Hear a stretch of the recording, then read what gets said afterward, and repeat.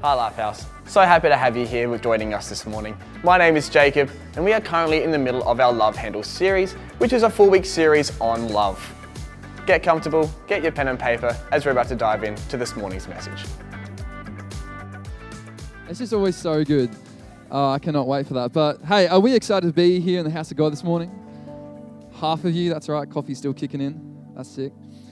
Well, hey, we are in the last week of our relationship series, Love Handles, and hey, it's been a great series. It's been super practical, and I love, how each of the weeks has been a different kind of like aspect, or a specific topic in relationships that has been looked at. And so, when Pastor Josh asked me to share this morning, he asked me to share on our relationship with God, our relationship with Jesus, and so that is what we're going to be looking at this morning, and we're going to be looking at a story from Luke 7, which we'll be reading it a bit later on. But we're just going to be looking at like how our relationship with Jesus is the most important relationship of all, how it affects every other relationship, and that we actually need to be constantly filled with the love of Jesus, so that there's an overflow that goes out into the rest of our relationships. So, can we pray? Why don't you just pray with me this morning? Dear Jesus, we just thank you that your Spirit is here, God. We thank you that your presence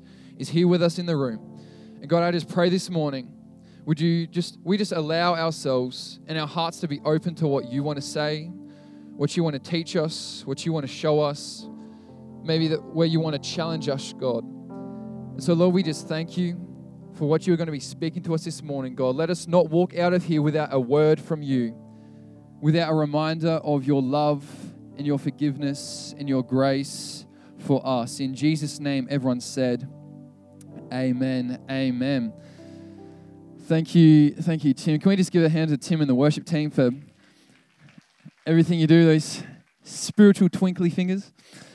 Well, not meant to be here. Have you ever been in a situation or been in a position where you're thinking, I'm not meant to be here? I don't know how I got here, but I'm not meant to be here. And one time when I think of something like that, it reminds me of 2018 at Youth Alive Conference. Now, for a lot of people here, I don't know if you've heard of Youth Alive or you know really what that is, but the Youth Alive Conference, it's the biggest state youth event in the entire year, right? So back then there was probably 5, 6, maybe 700 teenagers who were gathering together to just worship God and just go crazy and all out.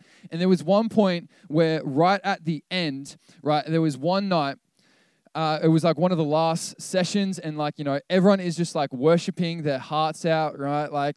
Hands raised, armpits exposed, voice lifted, letting out a not so sweet fragrance unto the Lord. And it was a very sweaty area down there. But it was this one night, and it was basically the last session, and the preacher who was speaking that night gave a bit of a response call, and just asking, hey, if there's anyone here who is a youth pastor or a youth leader, would you come up onto the platform, and I just want to pray for you. We're going to get the rest of the state leaders to just be praying for you. And I heard this, right, and it was my first. I had been on the team. I'd been on youth team for about a year, for roughly a year, and it was my first conference being a leader. But there's one thing. Tash is smiling. I think she remembers. Damn it. And there's one thing about me is that if you knew me back then, I may seem very outgoing, very energetic and stuff like that when you see me here. But particularly back then, I was very reserved. I was very much in my shell. I hated kind of doing. If there was anything that I required me to kind of put myself out there, you couldn't pay me to do it. I hated putting myself in those kind of situations. But then I heard this one call, and I was like, all right, come on, Jacob, you haven't responded at all this conference. Just actually step out, be a man, come on, just pump up your chest, actually walk out with a bit of confidence, and actually make a response to this for once in your life. And so I turned to my friend, one of my mates who was there, and he was on the team as well, and I was like, all right, well, that's us, let's go. And I read his facial expression as yeah, let's do it. And so I walk up and I go up onto I come to the side, and I walk up on the steps, and I'm kind of standing about here on the stage, and I turn around and I see that he's still five rows back, just looking at me. And I'm like, oh, why isn't he up here? And then I realize, and I'm looking, and no one else from the youth team is up here. The only faces I recognize are Pastor Tash and Pastor Jake Toogood. And then it hit me that they didn't mean if you are just a leader on a youth team, but if you are leading a youth team. And so I'm standing up here and there's just a bunch of like these big names, all these youth pastors and people who are leading these youth ministries all across the state. And I'm standing here and I'm like, oh man, I'm not meant to be here. And so I'm thinking, that's okay. I'm still on the edge. Like everyone's focused on the middle. Like I could probably just like sneak off. But then the guy who made the call, the speaker, he kind of like then started, I was about to walk off and then he started pushing me to the middle to like bunch us all up and to make space. And so before I know it, I'm standing smack bang in the middle of the stage with like 1,000 young people like looking up on me and the rest of us on the stage. And I'm like, oh no, I'm not meant to be here. Like I'm like freaking out because I'm like, people are going to be thinking like, what is he doing up there? Like I'm sure, I don't know if Tash was thinking this, but she probably looked at me if she saw me and was like, what is he doing up here? Or why is he come up on the stage? Like I was like not trying to steal like any blessing. Like I'm not like the true Jacob. I'm not trying to steal a blessing from my fellow brothers and sisters in Christ. But I was up here and I was like, I am not meant to be here. And so I was like, well, there's no really getting out of this now. So I may as well just stay here. I may as well just be here and receive it. And so they were coming along in a line. They were just like praying hard. And I'm just like standing here, just like getting prayed over for the youth ministry that I'm leading, that it will grow, that there will be a move of God. And I'm like, that's not me. Like, you got the wrong guy. Like, this is not where I'm not meant to be getting any of this at all. And the whole time I was just thinking like, oh, this is not for me. Like I'm not meant to be receiving this. I'm not even meant to be here up on stage. This is a huge misunderstanding. And afterwards I get down and I'm just thinking, what the heck happened? And like so many people, so many of our leaders on the team that I was with came up to me and were like, what were you doing up there? Like, why did you go up? Surely you knew that they were talking about youth pastors. I'm like, no, they said youth leaders. I'm a youth leader. Sure, like, why weren't you up there? So I'm just trying to defend myself and trying to explain that this is a huge misunderstanding. But one good thing, I guess, that came from it is that I've noticed nowadays, like the one this year, they did a similar call, except this time they actually said, if you are a youth pastor or if you are leading a youth ministry, why don't you come up to the front? So I'd like to think that I was kind of the reason that they changed the words and actually, so no one else would end up in the same position I ended up in, just to save the embarrassment of being in that position. But it's funny to think back upon, and like no one else really remembered it. I don't know. Do you even remember that happening? Yeah, okay, anyway. Well, I brought it back up anyway, so I got away with it for a long time. I was like, okay, I think everyone forgot that. But it's funny because I ended up in that situation. The only way I ended up there was because I heard something, right? I heard a call. It resonated with me. Something within me resonated with it. And then I responded out of that. I heard something.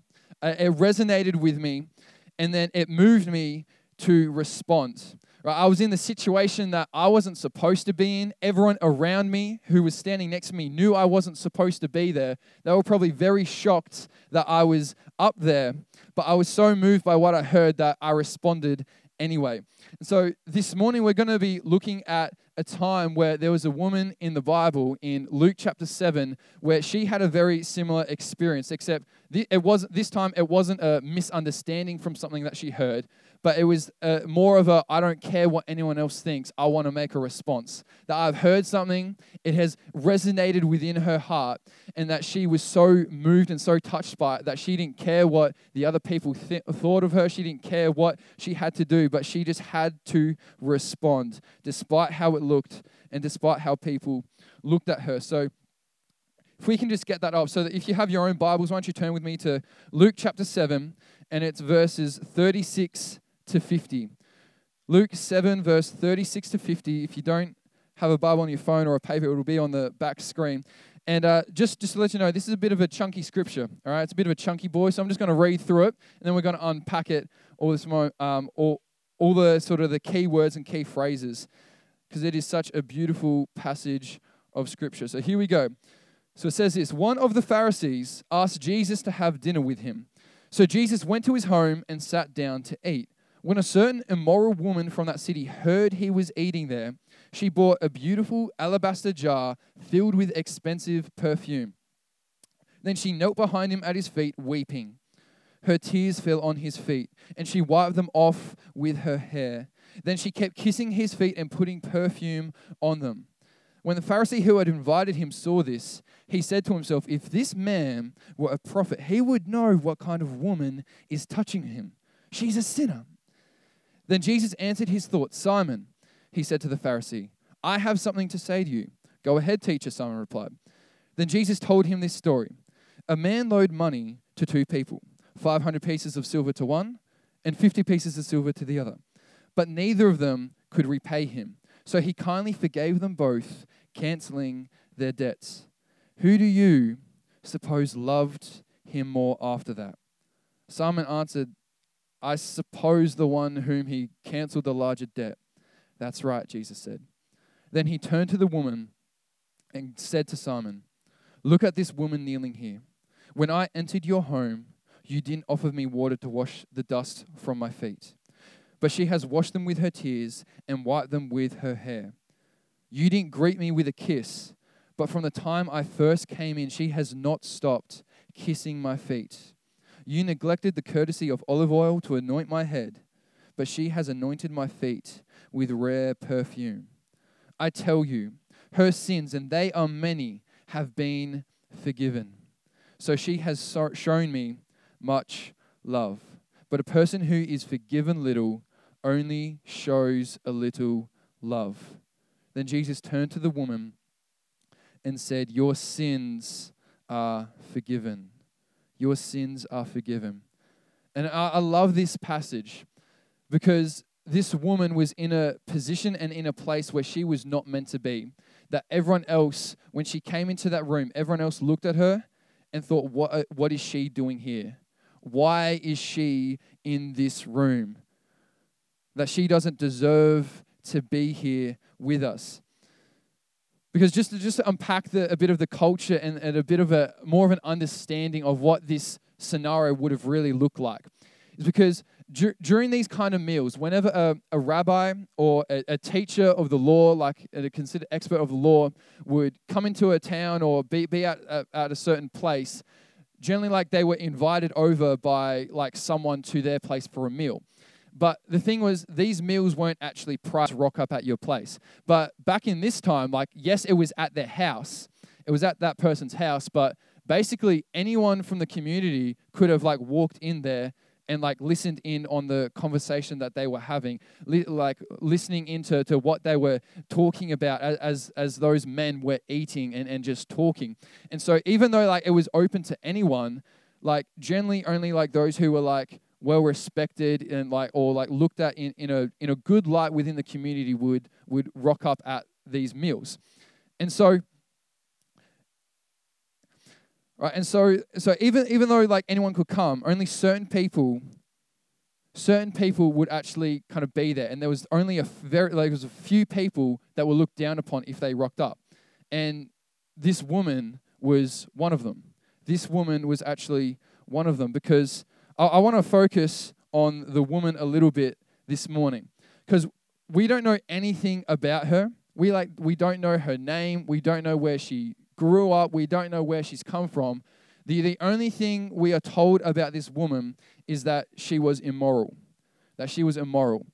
And when we actually read and look into more of this passage, we can actually, it's safe to assume, and it very likely means that she was actually a prostitute. But how do we know that?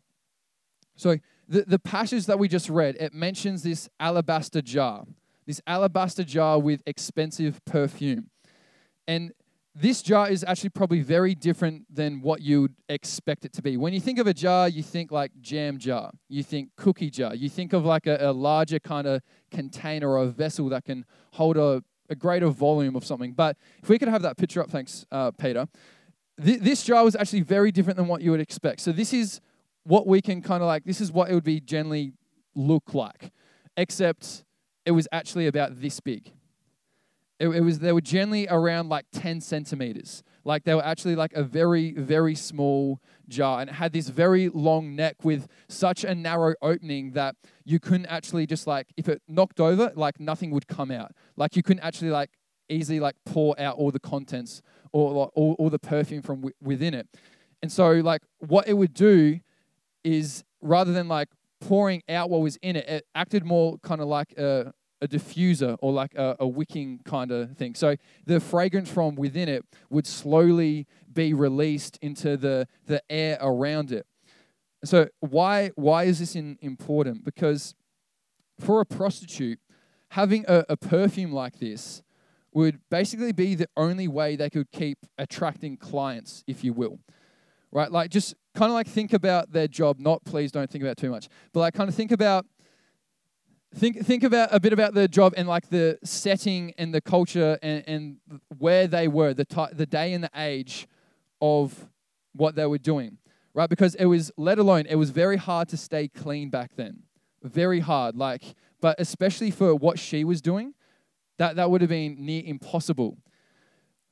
So whenever she would actually like be with a man to try and actually just earn an income so she could get enough just to eat and live for another day, like she couldn't just like go to the shower. She couldn't just quickly run a bath. There was no running water. There's no electricity. It was very hard to stay clean back then and to stay appealing so she could try and attract more clients.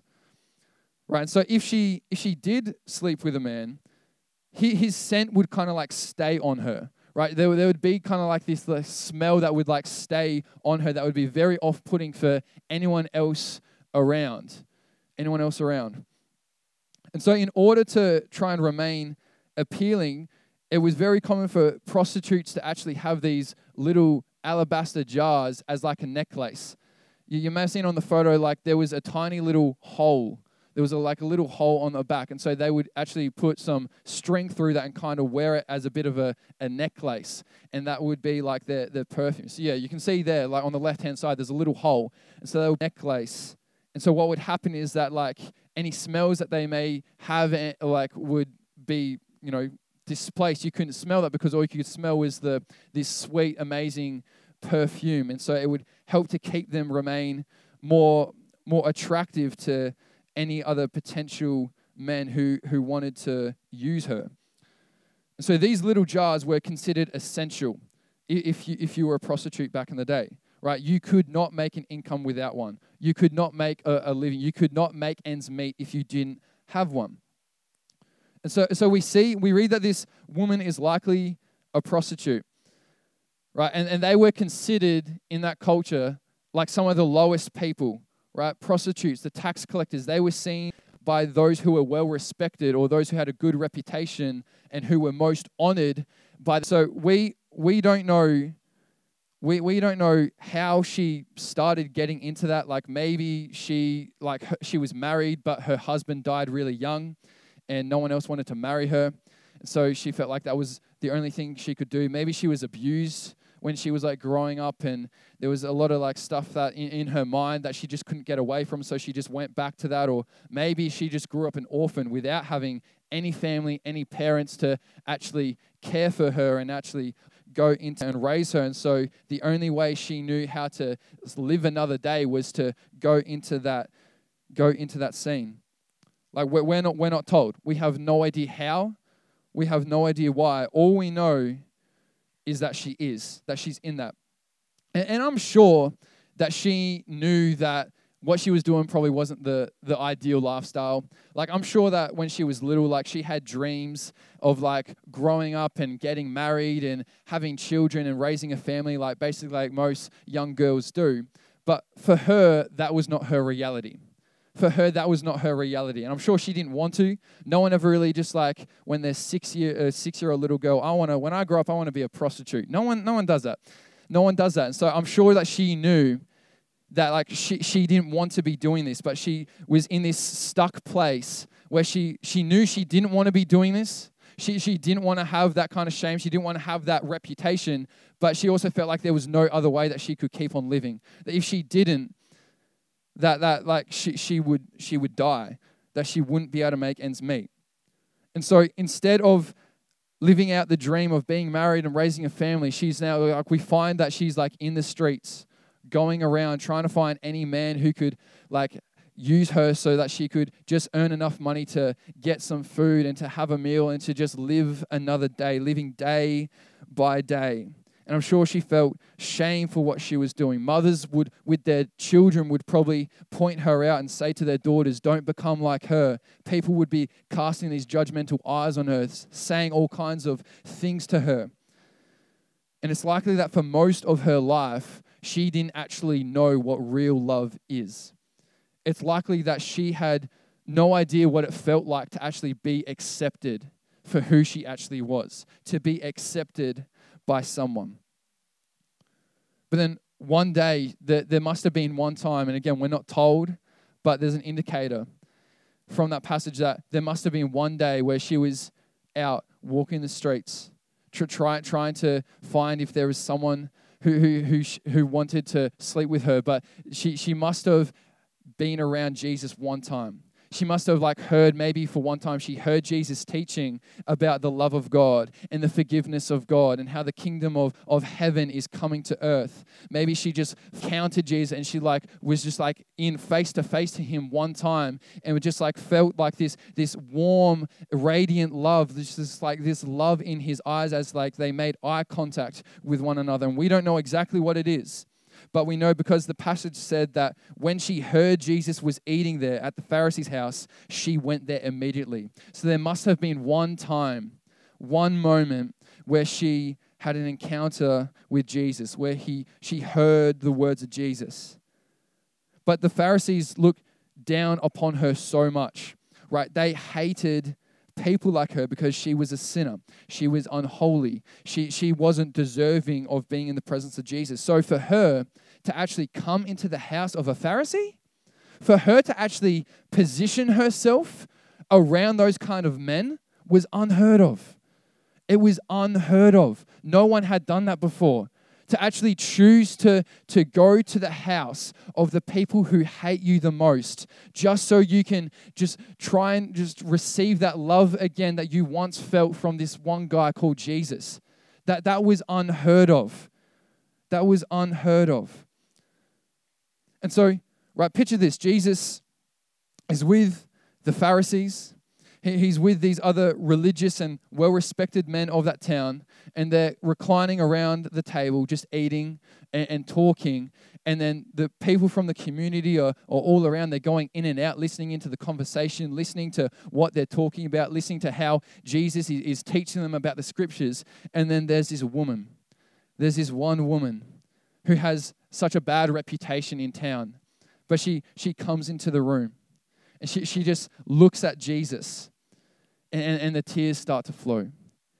So she goes into his feet, and she just falls at the feet of Jesus, just weeping and crying, and the tears are flowing and they're falling on his feet. And then she looks down and notices that his feet haven't been washed yet, that there's still all this dirt and all this dust just covering his feet. And so she sees this, and so she uses the tears that are falling from her face and landing on the feet of Jesus to start to begin to wash his feet, to clean his feet. And then she didn't have any towel, whatever, but she was like, I have my hair. So she let her hair down and began to wash and to dry the feet of Jesus. But you got to understand, this is one other thing that to actually let down your hair in public if you're a woman, that only happened when you were with your husband. See, back in that day and culture, women always wore their hair up in public. They never had their hair down in public because it was considered such an act of intimacy, closeness with one person, and that was for them was their husband.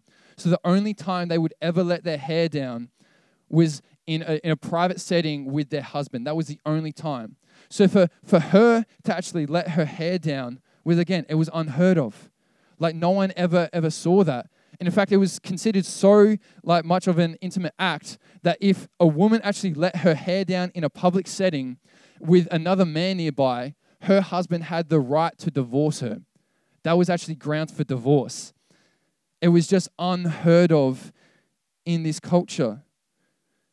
And so she's using her hair to dry the feet of Jesus. She's using her tears to wash the feet of Jesus. And then she just starts kissing her feet and just crying and just kissing the feet of Jesus. And then she takes her jar and starts pouring perfume on his feet to anoint his feet, to actually acknowledge that she knows who she is in the presence of.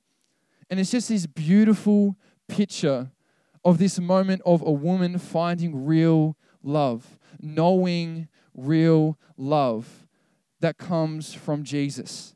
And she didn't care what it looked like. She didn't care what other people thought of her. But then in verse 39, it says, when the Pharisee, Simon, who had invited him, saw this, he said to himself, if this man were a prophet, he would know what kind of woman is touching him. She's a sinner. See, in his mind, and by his logic, he was thinking like, she does not deserve to be here. She has no right to be here. She doesn't know enough. She hasn't done good enough. Like, she should not be here. He believed that the actions she was making towards Jesus were not valid, that they shouldn't have been accepted by Jesus because of the type of woman she is, because of what she was known for. But it's kind of funny because he's actually being a huge hypocrite at this point. Because for Simon, inviting Jesus over was more of a religious duty. It was more of like a religious merit that he could get from the people around him. Right? Jesus should have been the guest of honor. When he invited him over to his house, he should have been the guest of honor. But it quickly became clear that Simon invited him only out of what he could get from Jesus in terms of how other people thought of him. Right? That he only wanted to be around Jesus because of the status that he would receive from being an associate of Jesus. Right?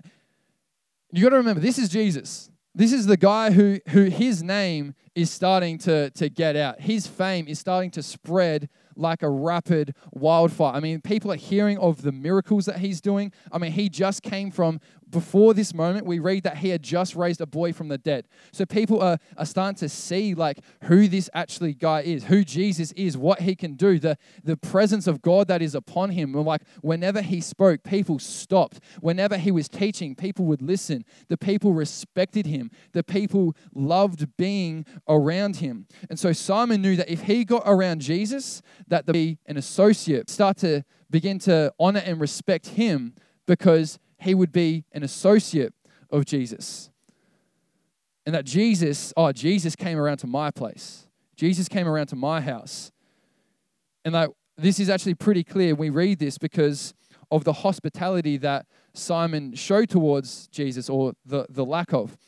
Right? So there were three etiquettes in ancient Middle East culture that every host would show towards their guest. Three things that they would always do, especially towards distinguished guests like Jesus was. So the first one they would do is that they would greet them with a kiss, right? They would show them affection.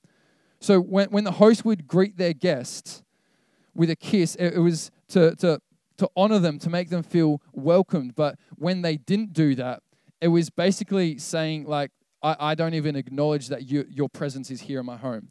Like, I'm not even like, I'm just ignoring the fact that you are actually at my house. So the first one that they would do was a kiss. The second one is that they would wash their feet, or they would serve.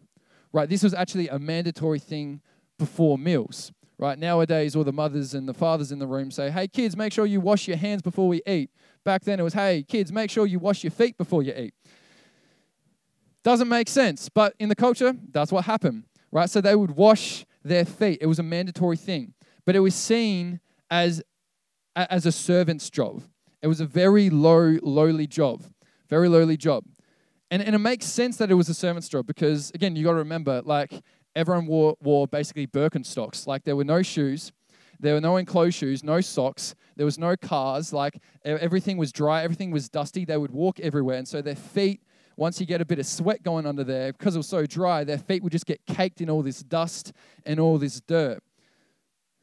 So washing feet was a servant's job. Or even at the very least, you would provide water for your guests So if you didn't have a servant or if you didn't want to do it yourself, at the very least, you would provide them water and a towel so they could do it themselves. You could do it themselves. And then the third thing, so first is greet them with a kiss to show affection. Then you would provide water for them to wash their feet or to help serve them. And then the third one was or to honor them. Right, and this was a hospitable gesture, especially towards special guests, especially to those who were of the most distinguished guests when you had them around at your house. And so this was generally olive oil was supplied or given to their guests, and just because it was cheap, it was very common, and they would apply it to their face, to their hair, to refresh and to rejuvenate themselves after traveling all the way to their place. But Simon, this Pharisee, he did none of these for Jesus. He did none of them. He didn't do all three, he didn't do two, he didn't do one. He did none of them at all. And it's not oops, I forgot. Sorry, Jesus, my bad. This was ingrained within their culture. This was ingrained within their culture. We think sometimes we can be pretty hospitable when someone comes around to our house. We can be like, hey, would you like a drink? Would you like tea, coffee? That's generally how we show hospitality. But in that culture, hospitality went to a whole nother level. So for Simon to for Simon to just not provide or show any of these things was very clear that he was basically intentionally refusing to do that towards Jesus. And it actually showed that he didn't want to have him over to learn from him, to honor him, to desire to be in his presence. He just wanted him over from what he could get from being an associate of Jesus. So this so-called man of God didn't do this thing towards the Son of Man, God's Son. But this woman does all of these things herself. Right? She kisses the feet of Jesus, shows him affection. She washes his feet with her tears and her hair, even though she didn't have any water, even though she didn't have a towel. That didn't stop her because she just wanted to serve Jesus. And lastly, she anointed his feet with her expensive perfume. She anointed his feet. See, there's a major difference between this woman and the Pharisee. Huge difference. Both were in the same room as Jesus. Both were in the very same room as Jesus. But they had a totally different response. Because Simon, the Pharisee, he had studied Jesus. He had studied about who Jesus would be. But this woman surrendered to Jesus. Surrendered before Jesus. Simon studied, but she surrendered. So you've got to understand that Simon had been learning and reading and gaining knowledge about Jesus his entire life, right? Right when they were very young, in Hebrew culture, boys started to learn the Torah, which is the first 5 books of the Old Testament: Genesis, Exodus, Leviticus, Numbers, and Deuteronomy. And so they would start to learn the Torah at the age of 6. Right, 4 years later, when they were 10, they had it memorized off by heart. They knew every single verse. They knew every single passage. Right, they memorized the Torah by the time they were 10. And then the best of those went on to study the rest of the Old Testament scriptures. And that included all the prophecies about Jesus. And so for Simon, his entire life, he was reading, he was learning, he was gaining knowledge about who Jesus would be, who this promised Messiah would be. But then as he was sitting across from the one who he was reading and learning about, he didn't recognize the fact that that was him. He didn't recognize the fact that the one for his entire life, the one that they were waiting for and he was learning about, he didn't recognize the fact that that was actually him sitting across from the table. He was the one who was actually in his house, in his room. Yet this woman, who again in that culture had no education, who knew basically nothing about Jesus, recognized the fact that there is something about this man. That there is something about this guy Jesus, and so she recognized that he was the one, the Messiah, the promised Messiah, and surrendered herself at the feet of Jesus, both in the same room, but their response was totally different. See, Simon refused to show affection towards Jesus. She couldn't stop showing affection to him. Right? Simon refused to wash his feet, refused to serve him. Yet this woman, she did whatever she could do to serve him. Even though she didn't have a towel, like she used her hair. Even though she didn't have water, she used her tears. And Simon neglected to honor Jesus by not giving him any olive oil. Yet she honored him by giving him everything she had. So the question I want to ask us this morning, church, is how do we respond to Jesus? How are we responding to the love that Jesus gives us? Are we more like Simon the Pharisee, who hardened his heart thinking that he deserved it, thinking that he did enough and that he should earn the right to it? Or more like the woman who knew that even though she had no right to receive it, she knew that Jesus offered it to her. So in your relationship with Jesus, how do you show affection to him? Are we showing Jesus affection in our words, in the things that we do, in the way we go through life? Are we showing Jesus affection? Right? How do you show that you serve him? Is it an honor to serve Jesus, or does it feel more like something that we have to do? Is it your desire to serve Jesus from what he has done for you, or does it feel more like a duty that we have to fulfill? How do we serve Jesus? And how do we show honor? How do we honor Jesus in our lives? Do we make him our priority? Do we recognize and acknowledge that he is the one who is deserving of all praise, of all that we have to offer him? Do we respond like Simon, or do we respond like the woman? We need to surrender over the study. We need to personally know over the knowledge. See, but how was it that this woman understood the love of Jesus more than Simon? And that was because of forgiveness. So Jesus shared that story saying that there were two men, one who was loaned 50 pieces of silver, one who was loaned 500 pieces of silver, but they both were in debt. They both couldn't pay it back. Who loved the man who canceled the debt more? It was the one who was forgiven of more.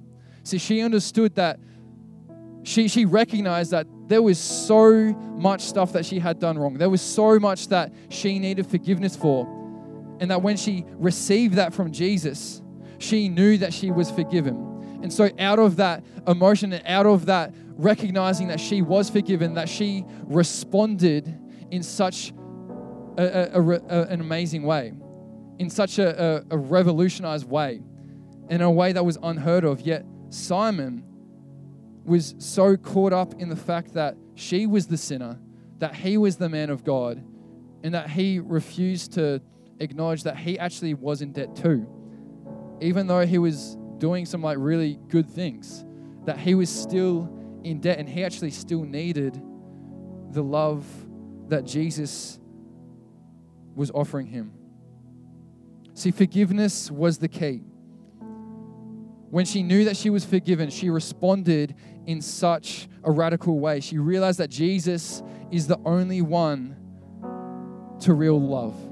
She knew that Jesus is the only one who can offer us this real love. And so she couldn't help but let that overflow. She couldn't help but let the love that she had received from Jesus overflow into the response that she made. So what does any of this have to do with us? See, we can have knowledge about God's love, but if we don't actually know it, what good does that do? Right? If we can study the entire Bible about the love of God, but don't surrender our hearts to him and acknowledge that we actually need his love, we need his forgiveness, how does that study serve us?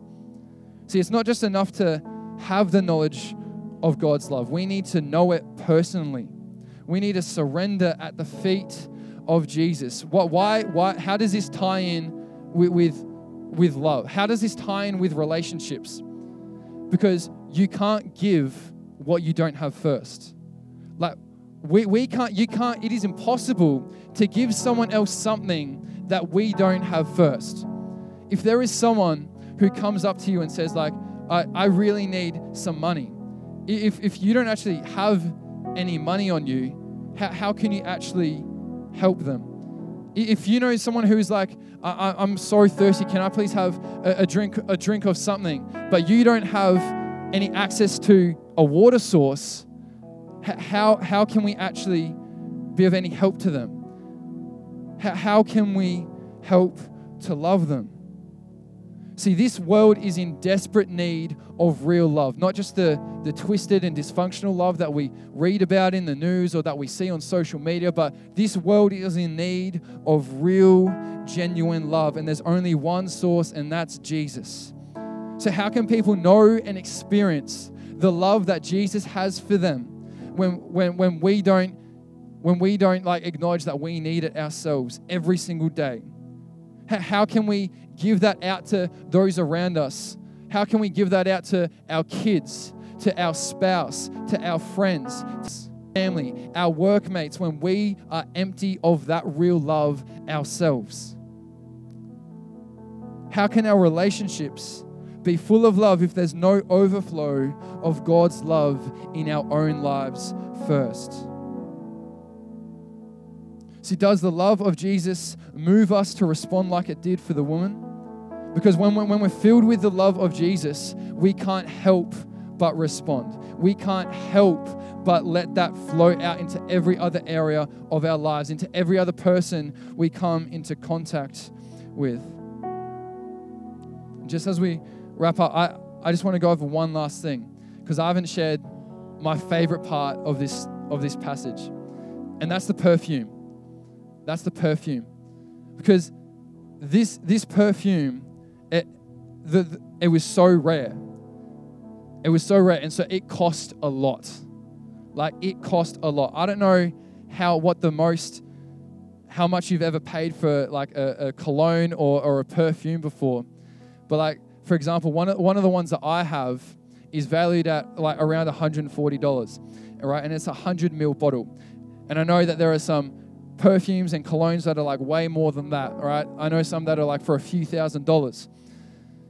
But that tiny little jar that the woman had, which held probably about like 20 to 30 mils of fragrance, when we read of other jars that were very similar, of other perfumes that were of a very, very, very similar, and it would actually work out, the cost of that would end up being around $43,000 in today's equivalent value, which is just a bit under a year's salary for the average Aussie.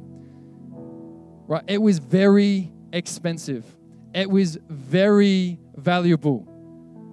It was very valuable. It was something, more importantly, it was something that she needed to make the ends meet. It was something that she needed to keep on living, to keep doing what she did. So you can imagine that she is weeping at the feet of Jesus. She sees the dust and the dirt on his feet. So she starts to wash them with her tears. She starts to dry them with her hair. And as she's just there weeping, she sees the jar hanging around her neck. So she takes it in her hand. She looks at Jesus. She feels the warmth, radiance, love that in his eyes that he's looking at her with for probably the first time from any other man that she's come into contact with. And so she's looking at this jar. She knows the love that she has received. She knows of the forgiveness that Jesus is offering her and has shown towards her. And because it moved her that much, because she knew how much she was loved, how much she was forgiven of, she didn't want to just give part of her life to him, but she wanted to give everything over to Jesus. She wanted to respond in a way which is, God, I am all in for you. And so as she's holding that jar, she breaks it and starts to pour the perfume on Jesus' feet. Starts to pour the contents of what she knows is so valuable, of what she knows is of incredible worth. Yet she decides to break the jar and pour that and anoint Jesus with it, to give that over to Jesus. And see, when she broke that jar, to be able to pour out what was given, what was within that little container, that was her way of making the decision of saying, God, you can have everything of me. You can have it. I give it over to you. That I'm not going back to my own way of life. I'm not going back to my own understanding of what love looks like. I'm not going back to how I think love is, because I'm not going back to what I think is valuable, because I found the real valuable thing. I found the love of Jesus. I found the love that you have to offer me. I found the forgiveness that you have given me. That's the real valuable thing. That's the thing of value, of worth. She didn't need an alabaster jar of expensive perfume to have something valuable anymore, because she found what was truly valuable, the perfect love and forgiveness that only Jesus can give.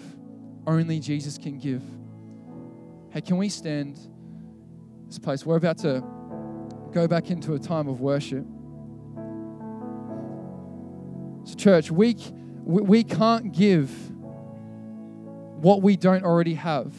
We can't, that Jesus has to offer, of the amazing, incredible, valuable love that Jesus has to offer to those around us if we aren't filled with that ourselves. Because the truth is, there are so many people in our world, so many people in this community who have no idea what real love actually looks like. And maybe you are the only one who can actually demonstrate that. The word says that we should be imitators of Christ, that we should be like mirroring the love of Jesus to those around us. But how can we do that when we don't first get filled by the love that Jesus has for us? So we need to keep receiving the love of Jesus. We need to respond in a way like that woman did. In a way where we acknowledge and we know, Jesus, I need your love. Jesus, I need to be filled with your love, with your forgiveness. Not like the Pharisee who hardened his heart, who had a calloused heart where he thought he didn't need it because he earned it. But to be like the woman who knew that she didn't deserve it, yet she accepted it anyway. Hey, can we all just close our eyes around this place? And as the worship band just starts playing something, I just want to ask if maybe you are here this morning and you've been responding more like the Pharisee, some of the Pharisee more than the woman. Maybe you've been having those thoughts of, I've been doing good. Like I know I deserve the love of God. I deserve what Jesus has to offer me. Maybe you've been feeling like off of you, not actually realizing and being in that place and position of humility, saying, God, I know I'm broken, but I thank you that you have your love to pour out on me. So I just want to pray for anyone here who realizes and who may be thinking like, man, I've been responding more like the Pharisee more than I have than the woman. And I want to go back to that place and that position of just being at Jesus' feet. Or of being at Jesus' feet, just accepting and realizing that even though I am broken, He has poured out so much for me. Even though I don't deserve it, He gives it to me anyway. So if that's you, I just want you to put your hands out in front of you and just say, God, I'm here at your feet. I'm here and I just need your love, Jesus. I need your love, Jesus. Why don't you pray with me, church? God, we thank you for the incredible love that you have poured out upon us, Jesus. We thank you, God, for what you have done. How you responded to us, Jesus. How you responded in a way where you were broken, where you were beaten, where you were bruised, and you gave your life on the cross. You poured yourself out on us so that we can receive your love, so that we can receive your forgiveness. And Jesus, would you forgive us if we have come with the mindset and the attitude of the Pharisee, thinking that we deserve that, thinking that we have the right to receive what you gave up everything for. So God, this morning, would you realign our hearts with yours? Would you realign our thoughts with yours? Would you realign the way we see, realign the way we hear? God, would you realign our hearts to be in direct line with you, Jesus? To be like that woman sitting at the feet of Jesus, knowing that she was broken, knowing that she didn't deserve it. So Holy Spirit, I just pray that in this moment, as we begin to worship you, as we begin to show affection towards you, as we begin to serve you, as we begin to honor your name and lift your name high up this morning, Jesus, above every other thing. Holy Spirit, I just pray that you will move through our hearts and that you will just remind us of the love and the forgiveness and the grace that you have to offer us. In Jesus' name, amen. Let's worship this morning, church. How good was the message this morning? We really hope it was able to resonate with you. If it did, feel free to head to our website at life.house, head to the My Response tab and tell us all about it. We're so happy that you're able to join us online today.